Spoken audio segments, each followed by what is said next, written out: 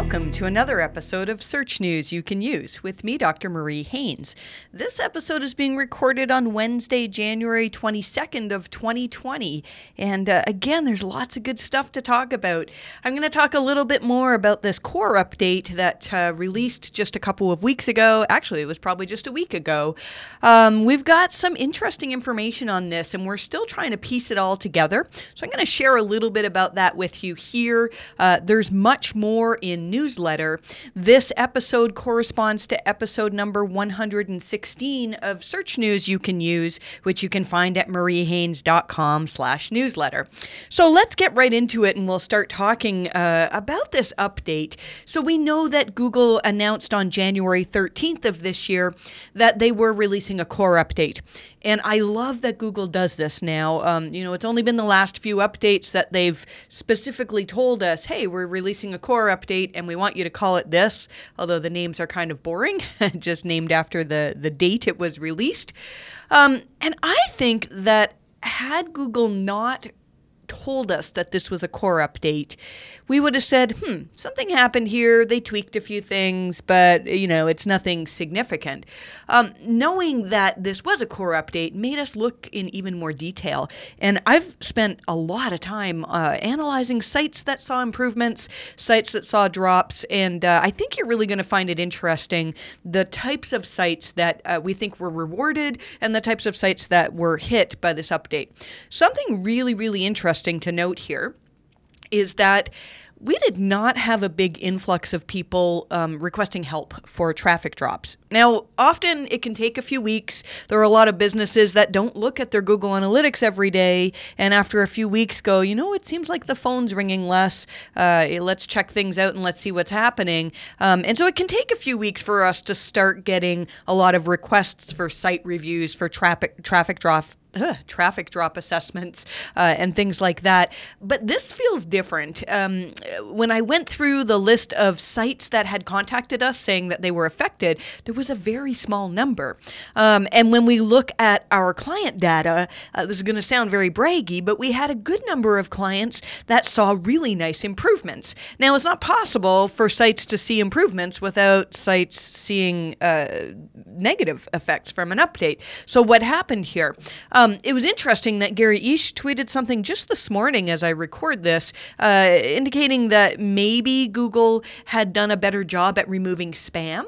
And if this is the case, it's possible that if a bunch of spam sites were removed from your SERPs and that allows you to jump up 2 or 3 positions in rankings, that you potentially could see benefits for some sites, and the spammy sites are not likely to reach out to us for an expensive audit or, a really in-depth look as to why they dropped, because spammy sites usually are sites that are relying on tricks and loopholes and potentially black hat methods in order to rank well, and I guess it makes sense that they're not going to be the ones reaching out for the most part for site reviews. This update was way more, though, than just removing spammy sites. And usually an update, from what I can recall, updates generally don't remove sites from the SERPs. I wonder if any of you disagree with me on that. I would love for you to tweet at me because I really can't recall a core update or even a Panda or a Penguin update that actually de-indexed pages en masse. They usually just cause severe demotions so that the pages are still in the index, but not completely removed. So the sites that we're seeing that saw drops, they're generally drops of just a few positions, and in the aggregate, that can be huge. If you've dropped from number 1 to number 4, that's going to dramatically reduce the amount of business that comes to your website. So, what other things do we think are happening with this update? One of the things that we've noticed is that a good number of the sites that were affected were affiliate sites, and we have more in newsletter about some of the specifics surrounding this. I really do not think that Google has anything against affiliate sites, but there are things that you must be doing properly if you're containing affiliate links in your website. And so some of the things that we're seeing are that sites that saw improvements generally are very clear in labeling which content is affiliate in terms of affiliate links. which content is sponsored content, and that seems to be maybe something that Google's rewarding. We also think that Google just tweaked some dials in terms of trust. There were a number of sites that were affected either positively or negatively on another update day that we felt was related to trust. So, for example, the June 3rd update of this year, the September update of this year, we think we're heavily connected with Google assessing trust. And a good number of the sites that were affected with one of those days saw either improvements or a reversal of what was happening prior. And so we think Google just tweaked some dials. A lot of the sites that we saw that were negatively affected were sites that we would have said, had we reviewed them even before this update, we would have said, look, you're lacking information in terms of who's in charge of the information on your site. There's no clear refund policy, very simple things, or articles, YMYL articles written with no expertise in the author. These are things that we've known for a couple of years now are things that Google looks at, or at least we think Google looks at. And so it's possible that Google has just reassessed a bunch of websites. I also think they may have tweaked some dials or made some changes in what they consider YMYL. I've seen a few websites that talk about pet health that have seen some drops, and also some that have seen some improvements. And I know Glenn Gabe tweeted about Mercola.com. Mercola.com is an alternative health website, and they've been hit by many updates. And something that was interesting was that with prior updates, their pet health section was not strongly affected, and with this update, it was negatively affected. And so I think that's a component there too. There are other things that we think are happening. If you are a member of Newsletter, you can find it again, episode number 116. We've got a little bit in there for everybody to use, and if you're a paid member of our content, then we've got quite a bit more. Most likely in a few weeks from now, we'll have an article out with everything that we think is happening as we spend more time looking into this. But for now, you can find what we currently think is happening in our current newsletter. Let's move on. Let's see here. Before we move on, something important to know. Danny Sullivan from Google told us that the update was a global update.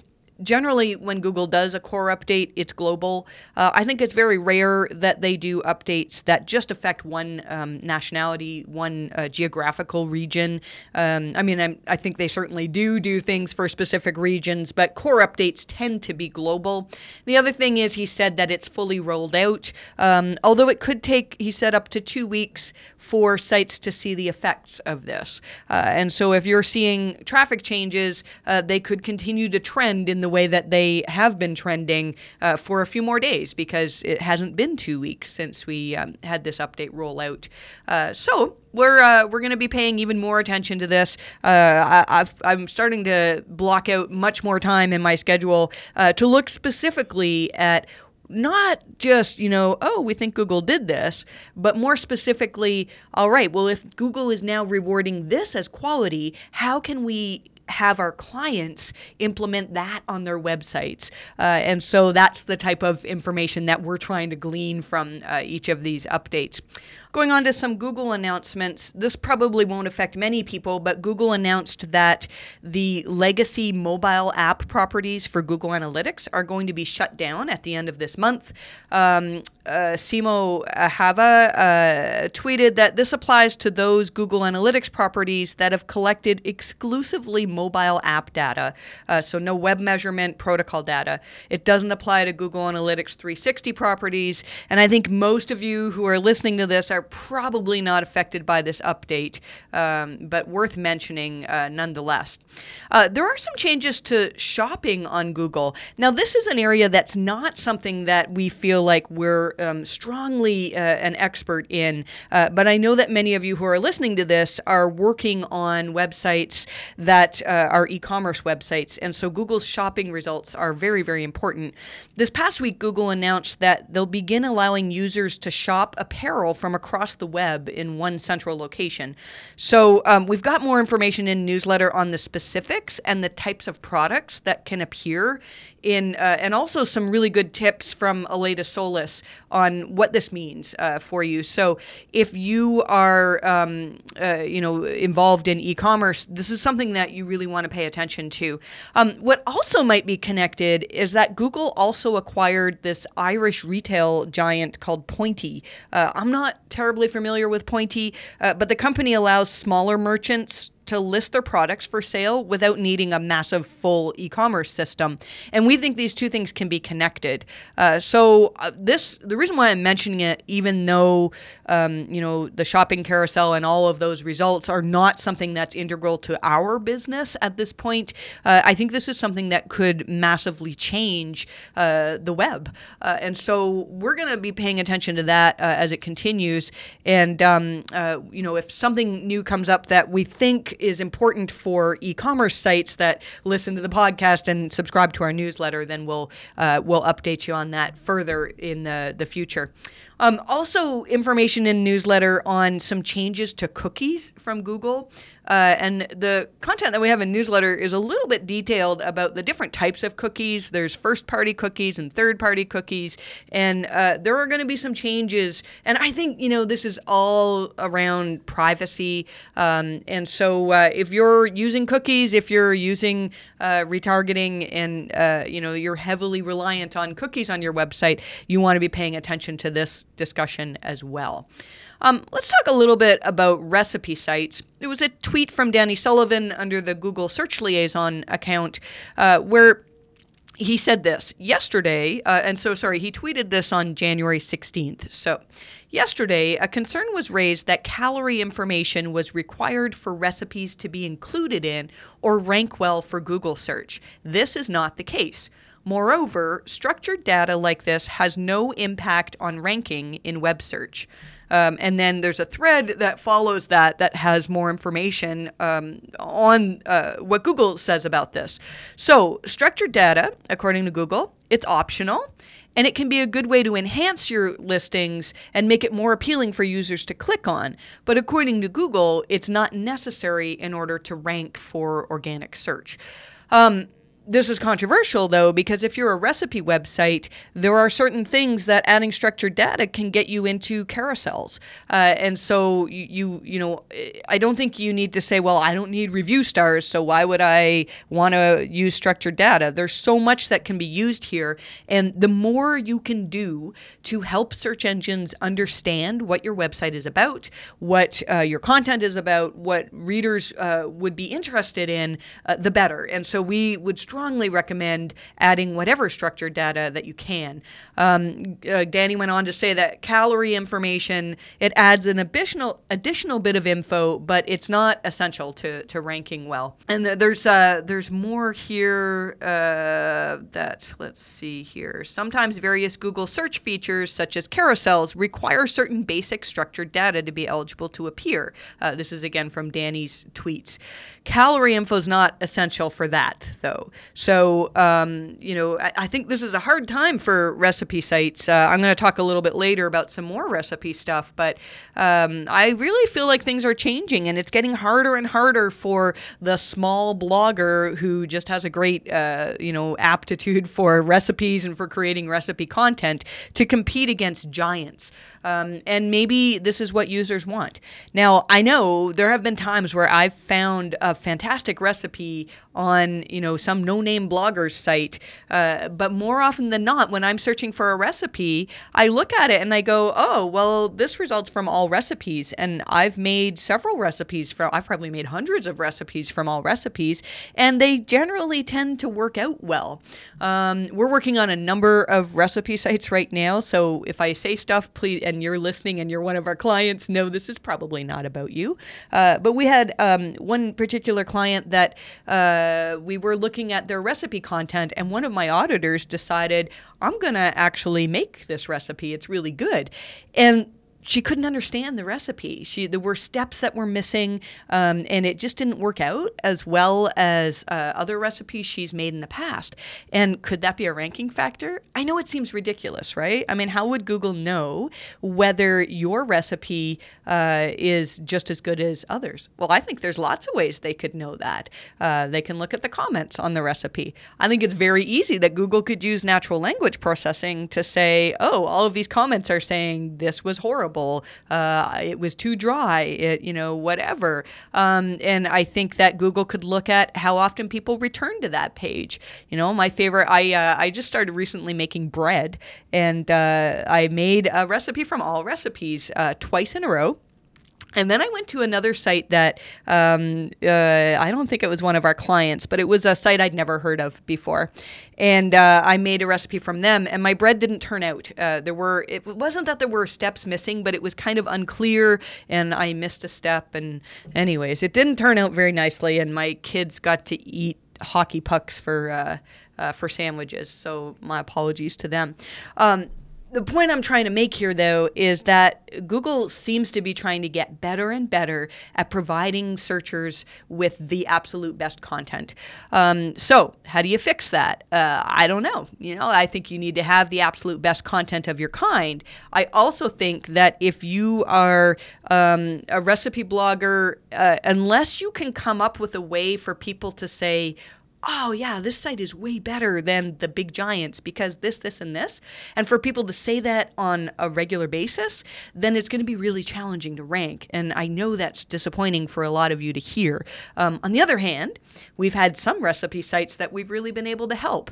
And just adding certain elements of things to just help users and reducing annoying ads and things like that can really go a long way. So don't be disheartened. It's not like you can never rank a recipe site again, but some of the things that used to work really well are no longer being valued by Google, in our opinion.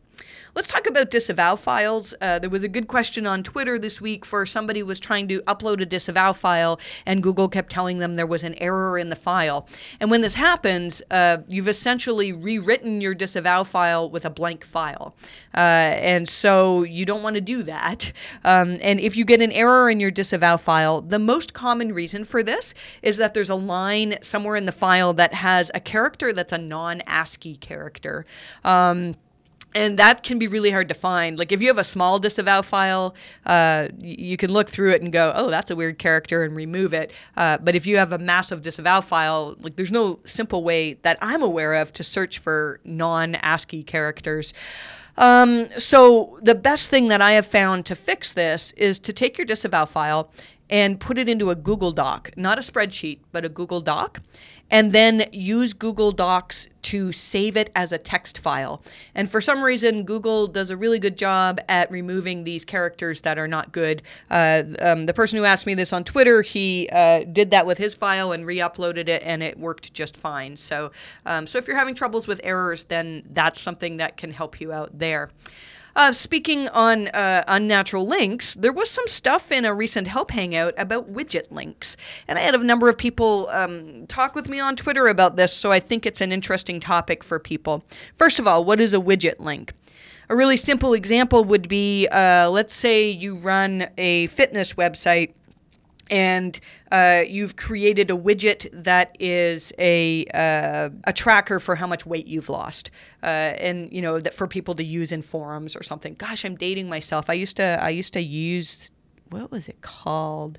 Calorie People or something. There was a it doesn't really matter. Anyways, let's say, so there's a tool basically that people can somehow embed on the web, and if that tool has a link back to the original website. So let's say it was Calorie King. I don't know. I'm making this up. Let's say it was Calorie King. And I embedded the widget, and the widget said, oh, you can find more information on fitness at calorieking.com. Well, that could be okay. To be fully within Google's guidelines, it should be a no-followed link. However, we know that the reason why people create widgets is to get links back to their website. And so somebody asked John Mueller about this, whether it was a link scheme if they're giving out widgets and the widgets contain a link pointing back to their website. And here's what John said. We have the full transcript in newsletter that you can read, but I'll read just a part of it. Just make sure that when you're giving out things to other people, it doesn't come across as this is a trade. Like we give you the widget and in exchange you give us a followed link back to our site. As soon as it becomes an exchange where you're kind of swapping things like that, then it would be a link scheme from our point of view. So I think most of the widgets that we see on the web that contain a followed link are considered by Google a link scheme. We've seen a few manual actions come across our way recently for sites that have used this on a large scale. And it's something that I really feel like a couple of years ago, Google got better at just figuring out that these links truly aren't actually votes for your content, but they're there for SEO reasons, and they got really good at ignoring those. I think that if you have loads and loads of links like this, that could potentially be seen as a sign for Google to distrust your link profile, and it could actually affect you negatively, and you could consider disavowing some of those links. So I know this is going to bring up a lot of questions. I'm happy to answer questions via, if you want to @ me on Twitter. I don't answer questions by DM, by the way, just for time's sake, but I'm quite happy to do it on regular Twitter because I know that if I'm helping you, there might be other people who read that question and I can help them as well. It also helps me to know what topics are popular right now. You know, if I'm talking ad nauseum about some particular topic and nobody cares about it, there's not going to be any discussion on social about it. So, please do tweet at me and I'm happy to give you my thoughts. Let's see here. Another thing that came up in the Help Hangout was a discussion on tag pages. And I feel like we've talked about this a lot in previous episodes. Tag pages are generally from WordPress sites where you can just create a page and go, oh, this page talks about Penguin and links and Google and web spam, and I'm going to make all of those a tag. And then all of a sudden you've created new pages on your site. So I have a page for Penguin, for links, web spam, tag, and tags. And each of those would be a list of all your blog posts on that topic. What John said is that having tag pages is not like a huge deal. But what he said, the main thing I'd watch out for here is that we don't generally have a massive amount of tag pages, so that eventually it's just a collection of tag pages and the actual content is very minimal. When I tweeted this, I had somebody reply to me saying that they de-indexed, they no-indexed a whole bunch of tag pages from their site, and they feel that they saw a very large improvement after that. We do really feel like, John's mentioned in the past that everything that's in Google's index for your site is counted towards the quality of your website. And it makes sense to me that if you have 4,000 tag pages and you have like 30 pages of actual content, that maybe overall your website could be seen as lower quality. So we do recommend, if you have a bunch of tag pages, we recommend that for the most part, index them. If it's possible, and this is always challenging depending on your CMS or your theme basically that you're using, if possible, you can take the pages that actually are getting traffic and improve them. And so, if I have a tag page on unnatural links, it's not just a list of all the posts I've written on unnatural links, but rather it's very valuable for anybody who's looking for information on unnatural links, and contains content as well as just a list of links or summaries of posts on your website. We don't have a whole lot to mention this week for local SEO other than there's a really good thread on the local search forum, and Joy Hawkins tweeted about this, about Google My Business Insights data being quite unreliable. And Joy suggests that you use UTM codes as opposed to relying on the charts that Google My Business Insights give you. So I thought that was interesting to mention to people. So we're going to end this episode of podcast with an interesting question that's actually not in our area of expertise completely, but we had fun researching this.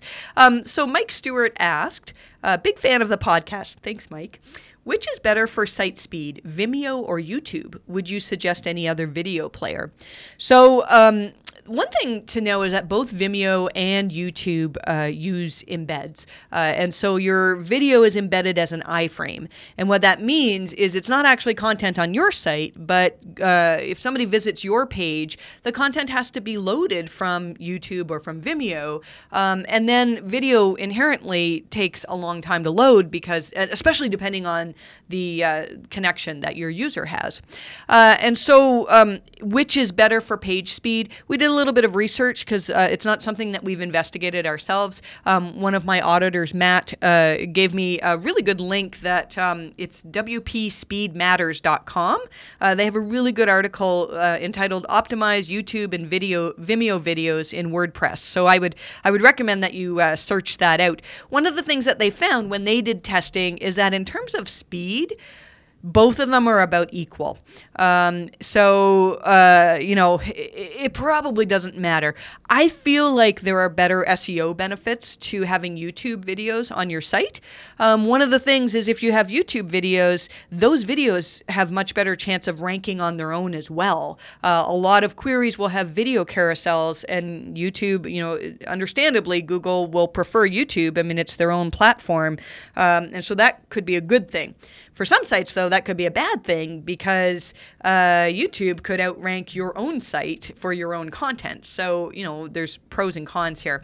One of the things I'd recommend is just testing things. I believe Vimeo should have a free account. YouTube's free anyways. Create a page, embed a video on both of those, and then run some page speed tests on it. I think it's unlikely that that speed should be an issue when you're making this decision. And so I would look at other things like ease of use, whether it's worthwhile to pay for it for you. I don't know whether, Vimeo may have a paid platform where you can remove their branding. I think that's probably one of the main reasons people would go to paid video platforms is so that you don't have a YouTube plastered across your content.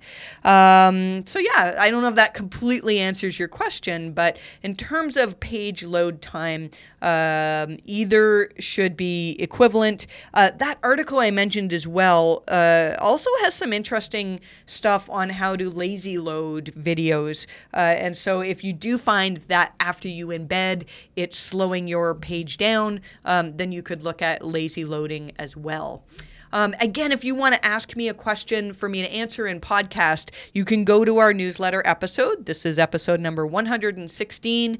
You can get there at mariehaynes.com/newsletter, and there will be a form that you can fill out to ask me a question. I can't guarantee you that I'll answer it, but I love when you ask them because if I don't know the answer, then we learn stuff, and that's how things go for us. So also in our newsletter, we've got really great tips. Greg Gifford did a fantastic video at PubCon in Vegas last fall, and he's just released it where he asked people for tips, and it's a very, very good video. So that's in newsletter. I would encourage you to look at that. Can having too many 404 errors hurt your site? We've got information on that. Really, really helpful Google Sheets shortcuts from Ben Collins tweeted a fantastic thread on shortcuts you can use in Google Sheets. And one of the things I really, really enjoyed in newsletter was an article written by Luke Carthy on his experience in going out as a freelancer. So I have a lot of experience with this as well, although I wasn't working in SEO before I started freelancing. I did a lot of years of just working on my own. And, I think everything Luke said was bang on and fits with my experience. I saw somebody tweeted today about making their first hire. I'll tell you, it's addictive. I set out to hire one person, and now we've just hired our 10th. And so a little bit of a humble brag there that things are going well. But it's hard. There's a lot of challenges. I think once you get beyond 2 or 3 people, then you have to really be a business owner. You can't be, I'm just the person who knows SEO. And so there's a lot, and Luke's covered a lot of this in his article. So if you are interested in having us do some work with you. You can find us at help@mariehaynes.com.